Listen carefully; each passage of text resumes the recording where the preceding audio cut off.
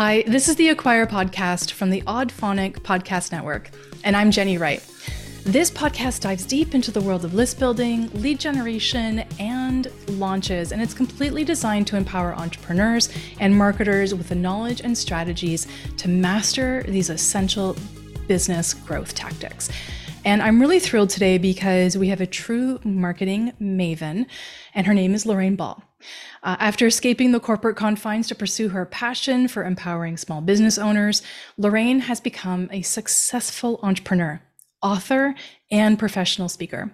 She's a beacon of marketing wisdom. She shares her knowledge with audiences from college classrooms to her own podcast called More Than a Few Words. I've been a guest on that podcast.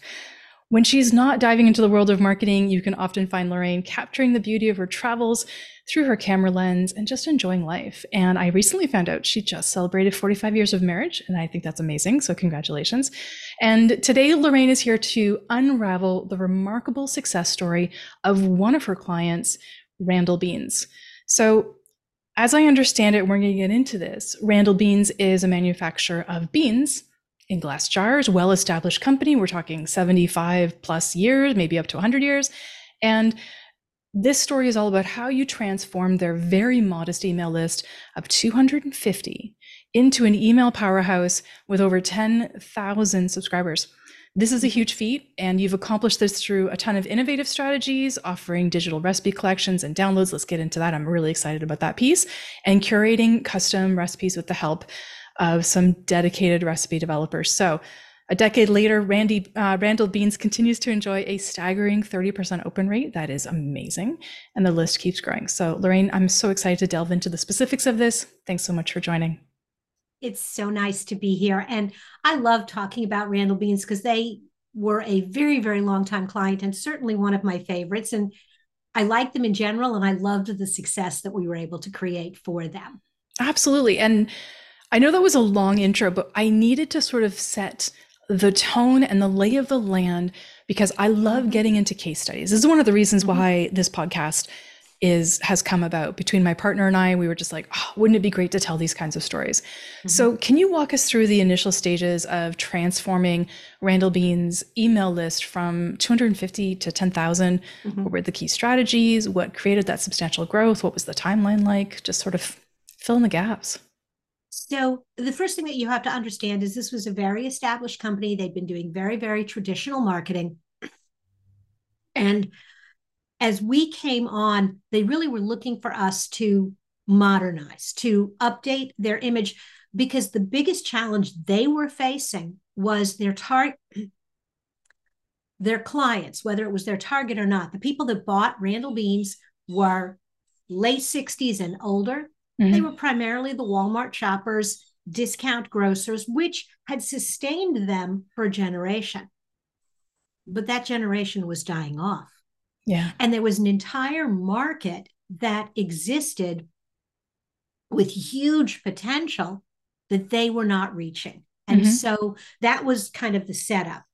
And what we did is exactly, I think, what you need to do in any situation is really looked at who do they want to attract and what are the stumbling blocks? Why don't they buy this product now? And the consumers that we decided to target were really young moms. We figured we'd deal with the people in the middle later, but we wanted those young moms, lower income, busy moms, two families, trying to create affordable, nutritious meals. But the problem was that they didn't think about beans. They didn't know any bean recipes, or they knew one, the 3-bean salad that everybody brought to the picnic. Or chili.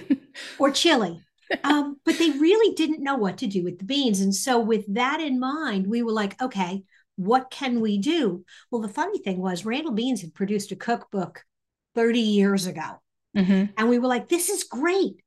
We took every recipe and we turned it into a blog post. And that was really step number one, was creating some initial content. And we found some new photographs. Sometimes we made the recipe. Sometimes the owner of Randall Beans, Meredith, loved to cook. So she would make the recipe and we'd get these new photos. And that was the first step. And we started sharing that on social media, and we started getting some good feedback. And we thought, I bet people would trade their email address for a recipe collection, because we know, and we're going back maybe, I want to say this was 2010, in that time frame. So inbound marketing was in its early stages, but what we were already seeing was, if you created valuable content and you promoted it, even if that content was available on your website as individual posts, that collection had value, the convenience of the collection. And so we copied those recipes into a Microsoft Word document. We created a pretty cover, a table of contents, saved it as a PDF, and built a landing page. And the landing page just talked about the 10 or 12 of Randall Bean's favorite recipes. And they were pretty basic. But as we started to promote that, it worked. We saw people giving us their email address in exchange for the recipe collection. So then the next thing that we did is we started emailing them. And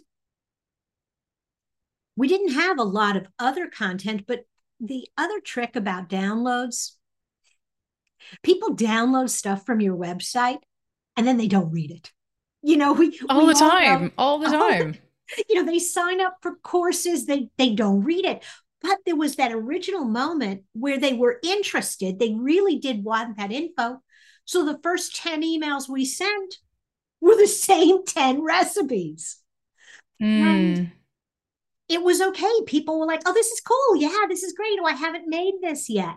And some of the early posts on the Facebook page were, hey, if you make this recipe, go ahead and share a comment or take a photo.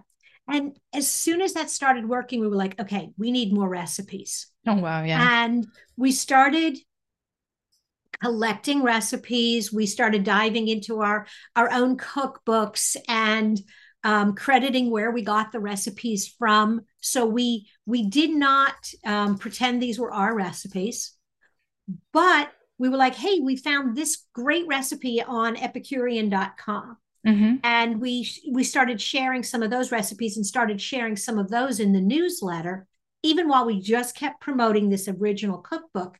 And what we started to see was, in addition to the basic recipes, some of these really out there recipes that we had found links to were popular, and people were really responding well. So paying attention to the engagement and the interaction really helped. And then the next step was, well, maybe we could come up with some of our own recipes. Now, I got to tell you, not a chef. I mean, I'm a better cook now because I have more time. But 10 years ago, running a business, still dealing with kids at home, experimenting with recipes was not my thing. Okay. But we connected with, there were some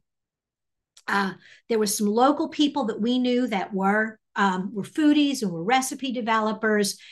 Meredith knew some people, and we reached out and we're like, hey, will you create 1 to 2 recipes a month for us? And the recipes were awesome. And if you get the right recipe developer, and of course, this is a niche business, but you've got to have somebody who actually understands ingredients and can take good photos. Because those two things, when you're creating... They're not mutually exclusive to each other. They're not the same. Yeah. No, we had a recipe developer. Her recipes were wonderful. Her photos, I couldn't use them. Yeah. And in food marketing, and it's all about the pictures. This was the time when you started to see a lot of tasty videos and, the food demos and stuff, and just who didn't see those tasty videos? Yeah. Oh, they were everywhere. And so people were really responding at that time to food photos and to food videos. And we hadn't gotten to the video stage yet, but we specifically did this recipe collection. We had these people doing a bunch of different recipes, and then after a while we were like, you know what, we've got a bunch of chili recipes and everybody loves chili, so we did a chili cookbook. And then that one did well, and we just kept adding. Initially it was quarterly. Mm-hmm. Every 3 months we would put together a new collection. We didn't abandon the old collection, because that was the other thing, was we would alternate in social media and in advertising, promoting one versus the other. The really big boost to the brand came when we did some very targeted Facebook advertising, because Okay. our customers, Yep. Randall's customers, they were on Facebook. That's where they were hanging out. Right. And so we did Facebook advertising and promoted the cookbooks. That's what we put the money behind. Yeah. So traffic to the cookbook page, and people signed up. I think it took us about, I want to say it might have been about 18 months to 2 years to get all the way to that 10,000. It didn't happen That's not bad. overnight. But But how much of that time did you have to invest into ads? Because, you can post on social media till for all your heart's content, but unless something catches, you're not going to get that growth on social and then getting them off of social into your email list. Obviously, using Facebook ads created a boost for you. Were you guys running ads that whole time? so we actually had a fairly small ad budget, and the budget that we had, again, some of it is time frame. You need to understand that the rules of the game were different 10 years ago than they are now. Of course. Okay. Of course. And they So were cheaper. the ads were cheaper. There was less competition. Also, you could do more with organic social. Mhm. You were still getting lift on organic social. So it was a very modest budget. Mhm. And it really, maybe $200 a month. You could not do that You today. have got to be kidding me. Mhm. Yeah. Yeah. You could Oh my now, gosh. again, you would have to, you'd have to be in the 500-600 or more range today. But in that time frame, Yeah, it we worked.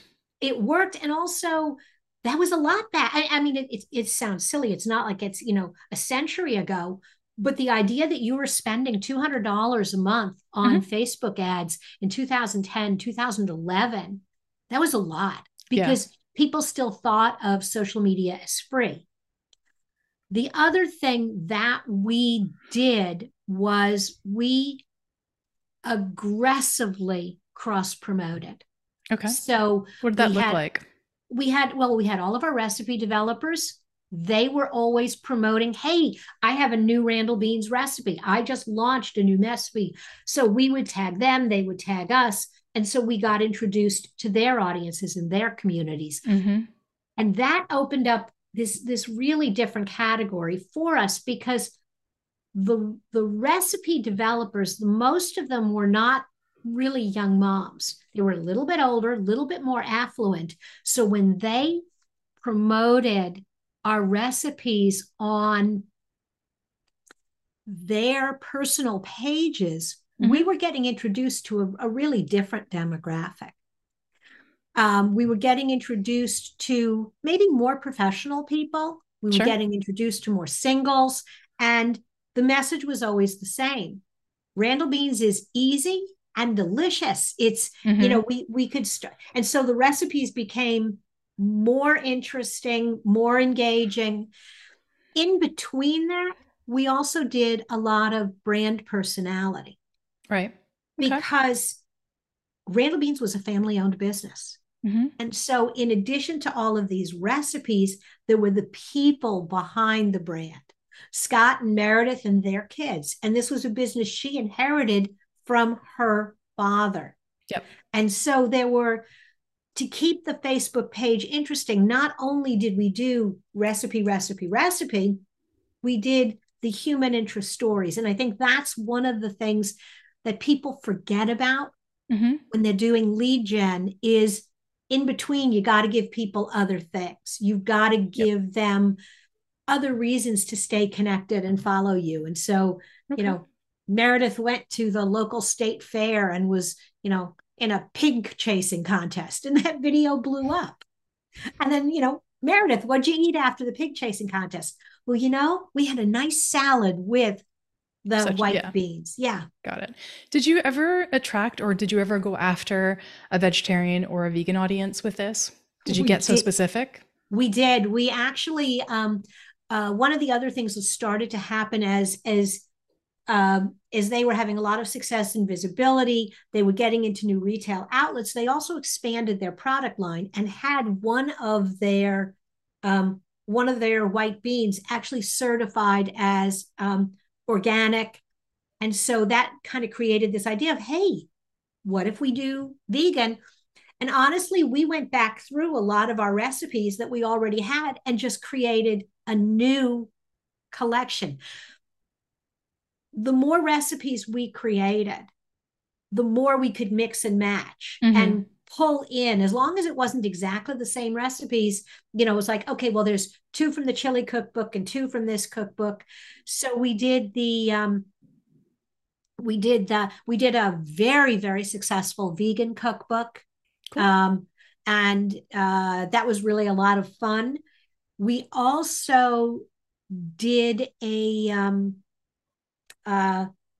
dad's cookbook. Specific. We always would run that one once we kind of got up and running with them, like in the September, October, kind of dad's night to cook. Back to school, mom's got stuff. Okay. But I know. But it worked. That was one of our most popular cookbooks, was the dad recipes. Good. I'm glad. The easy, little bit macho, kind of fun, maybe more meat than we put in some of the others. But just playing to the audience. I totally get it. So then we had all of these recipes. I mean, we had a lot of recipes. And then we were like, well, we're sending out the newsletter once a month for the regular audience. There are people that maybe would like a recipe a week. So we actually switched the promotion from the individual cookbooks and created a campaign around the recipe of the week. And on their website now, it looks like they've gone to a monthly selection. Yes. So they're doing that a little bit different. I've been on their website a little bit today, just checking things out and whatnot. So I want to pull back a little bit. There's a lot of concepts that you're talking about with Randall Beans, and I want to try and talk about this from a little bit more of a digital perspective / lead generation and so on, right? A lot of the people that might be listening to this have a digital business. Email marketing is super important. We have lessons we can learn from Randall Beans.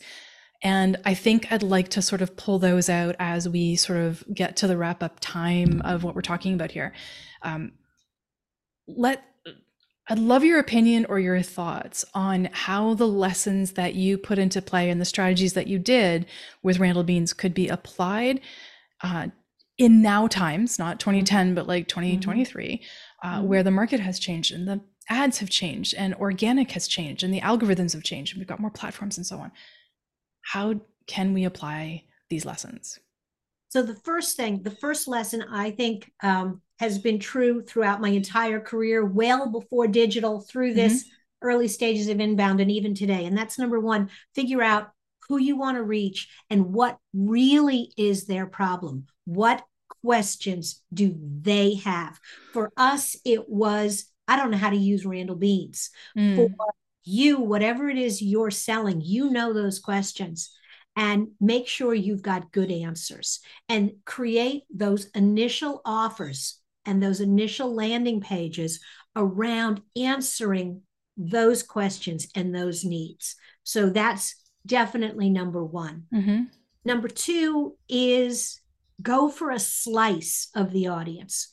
We were successful because we were laser focused on a very tight niche. We knew other people would be interested. And over time, as we built that first audience, we expanded. We expanded with more upscale recipes. We expanded with the dad recipes. But we did not go wide until we were very deep and really covered the needs of that market and clearly established that we didn't just sell beans, but we sold a way to cook beans. Yes. And that. Now, I want to interject for just one second about the going wide after you go deep. Mm-hmm. There's, and I learned this the hard way. Mm-hmm. I think a lot of people do. Back when I started, there was no conversation about niching in. And I started in mid 2012. Mm-hmm. People in general were not speaking about this at the level that they should have. And I think it created, or at least the people I was listening to at the time, Mm-hmm. and I think it created such a disparity between what we were trying to achieve as new business owners and what was actually happening. And had I niched in early, I wish I had, things would have, I think, been drastically different. Mm-hmm. And instead, I was told that everybody was my potential client. All I had to do was speak to their different problems, and I could have, and I could do all of this stuff. And it was disastrous. Absolutely. Every time I sent an email, I'd have 30, 40, 50, 60 unsubscribes, Mm-hmm. which is ridiculous. And I talked about this actually in a previous episode. I actually was sending emails to my entire list, even though it was targeted to one thing. So the people who would come in from something very, very different were like, what the heck am I getting an email about this for? So there's a lesson here in the going deep before going wide. And I think we need people to understand, or we need to maybe drill it home a bit more sometimes, that absolutely. in going deep. Absolutely. I teach marketing at a local university, and the example I always give my students is thinking about Coke. Coke has a huge budget. They can reach everybody if they wanted to, but they know that I'm never going to drink Coke. In a world with chocolate, I'm not spending 150 calories on Coke. And so they don't spend any resources trying to convince middle-aged women to drink Coke. They promote Diet Coke. They promote Dasani water. They promote other products. If you don't have the range to promote a bunch of different products, you got to take the lesson that I'm going to be really good and really meaningful. Mm-hmm. The other example is Lava Soap. It's, blue collar guys working on cars. My friend Denise likes to work on cars. She does not fit their demographic, but she will find them. They should not look for her. And the same is true in digital marketing. If you say you specialize in specifically list building campaigns for service businesses, I have a retail store and I like what you're doing, I'm going to pick up the phone and call you or send you a note. Yeah. But you should not spend any time looking for me. Agreed. And you obviously helped change the landscape for them. Yes. And based on their website, they're still using and employing a multitude of the strategies that you've talked about. Mm-hmm. And, I even signed up for their newsletter to see what it was like. Obviously, I do my research before we do these episodes. And the email campaign that came through was really good, actually. Mm-hmm. And unfortunately, we don't get Randall's beans up here in Canada. It's only in the States. I actually checked that out as well. So sorry for the Canadian listeners. But if you're in the States, there's like a whole list under their FAQ where you can find these things. This is not a commercial for them. But for the strategies that were employed, I wanted to check out their email marketing. It does look really, really great. And I can understand why their open rate would have been 30%. I wonder what it is now. Full confession, I sold my agency 2 years ago. Mm-hmm. And so all the way from when we started working with them in 2010 until 2021, they stayed our customer, which in this business, that says a lot. If you're running a digital agency in this business, 10, 11 years with a client is really remarkable. It is. And I was really excited because, and I still talk to the owner every now and then. And I was really excited when she was talking about the new agency that they hired. And the work this new agency is doing and how much it really lines up exactly with all the things that we taught them and there's the really nothing foundations we built. different. Like, Lorraine, there's really nothing different in the fundamentals. The fundamentals are always the same. This is why I still have a job after 11 years. List building will always need to happen. Lead generation is continuous, and launching or trying to get your product in front of your ideal client and so on and so forth, those ideas don't change. It's just the delivery, and it all is quite minute changes. It's really not it's not a 180. It's like a 10-degree here or a 3-degree here. And that I want people to understand that when you learn the basics, you can then elevate on the basics. And I think this is a great story that talks about how to use those same, strategies over a longer time. And I like that. Absolutely. I love that this still works for them. And it's funny because they were not the first client that we did this strategy with, and they weren't the last, but they were the ones that, when I look at how this strategy introduced them to an entirely new generation of customers and an entirely different market, it's definitely one of my favorite applications of a good list building lead gen strategy. Okay. Yeah, I love that. Lorraine, thank you for sharing all of this. I was really excited for this episode because I really love diving into the specifics on different businesses and how these things work, and case studies are just a happy place. So I really appreciate you talking about this. Where can people connect with you or find you, listen to your podcast, all those good details? So More Than a Few Words is a marketing conversation for business owners, and it's available wherever you listen to podcasts. You can also find it on morethanafewwords.com. Jenny's interview will be coming up soon. Yay! And if you really want to see more of what I'm doing, you can definitely look for me on LinkedIn. That is where I hang out most often. Excellent. Well, there's a lot of great links that you gave us in when we were starting to onboard you for this process. We'll put all of those in the show notes, so you can look right underneath this episode wherever you're listening. It'll be in the notes right below, so you'll get all that good detail, and you can check out Lorraine and everything that she does. And thank you so much, Lorraine, for making the time to be here. I know you're a busy woman, and I really appreciate it. And just glad that we could have the conversation. Thank you. It's always fun chatting. Absolutely. And if you're listening to the podcast, wherever you're listening, please make sure to stay in touch with us. Hit that subscribe button, give us a comment or a review so I know how you feel about what I'm doing. My whole job here is to try and enlighten you and share all the details about how list building and lead generation can be so great for your business and all the strategies that go along with it. So thank you so much for listening, and we'll see you all soon. Take care.